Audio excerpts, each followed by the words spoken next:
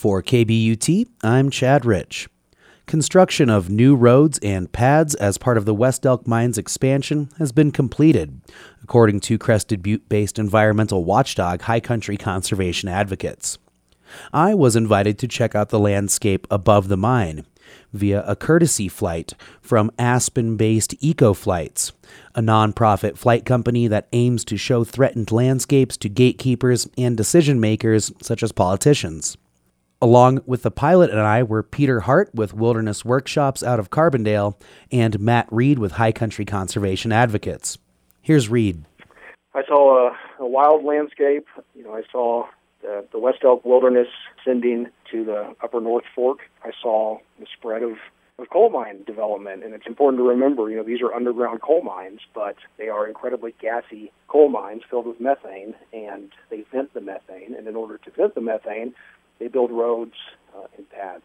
And so we saw a spread and a creep of roads and pads on public lands, and now we're seeing the very first stages of that into the Sunset Roadless area. Police confirmed 2 of the 3 pads or exploration sites on our flight, and we also have confirmation from the coal company that they've completed all 3. Right now, the roads and pads are for exploration purposes. The pads will likely become vents for methane coming out of the mine. The coal extraction will be done underground. This expansion is within the Sunset Roadless area. The North Fork coal mining area is a subset of lands within the Sunset Roadless area that allowed for an exception to the roadless rule. That exception was granted, and that allows temporary roads to be constructed. Reed says High Country Conservation Advocates has always objected to the exception. Our objection is that this is a roadless area. It's been identified as a roadless area just because there was a deal cut by other parties that HICA didn't support for coal mine expansion into a roadless area. Doesn't mean that's okay.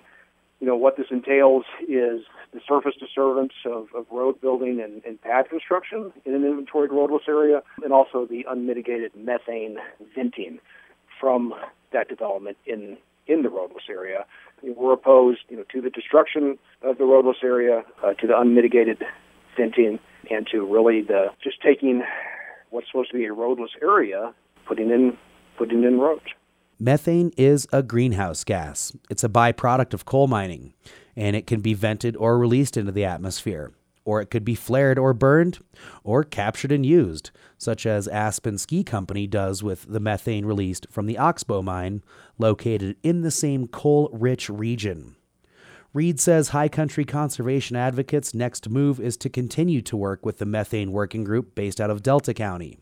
The Methane Working Group is looking at how to deal with methane emissions from this mine and others. Reed ultimately says the worry is about how the mine development will affect what he believes is a wild space, as well as methane emissions coming from the mine.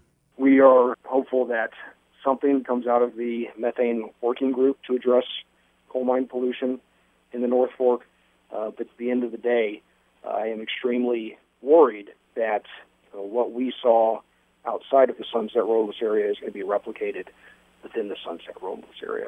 And that's miles of new roads, and that's dozens and dozens of well pads venting methane straight into the atmosphere.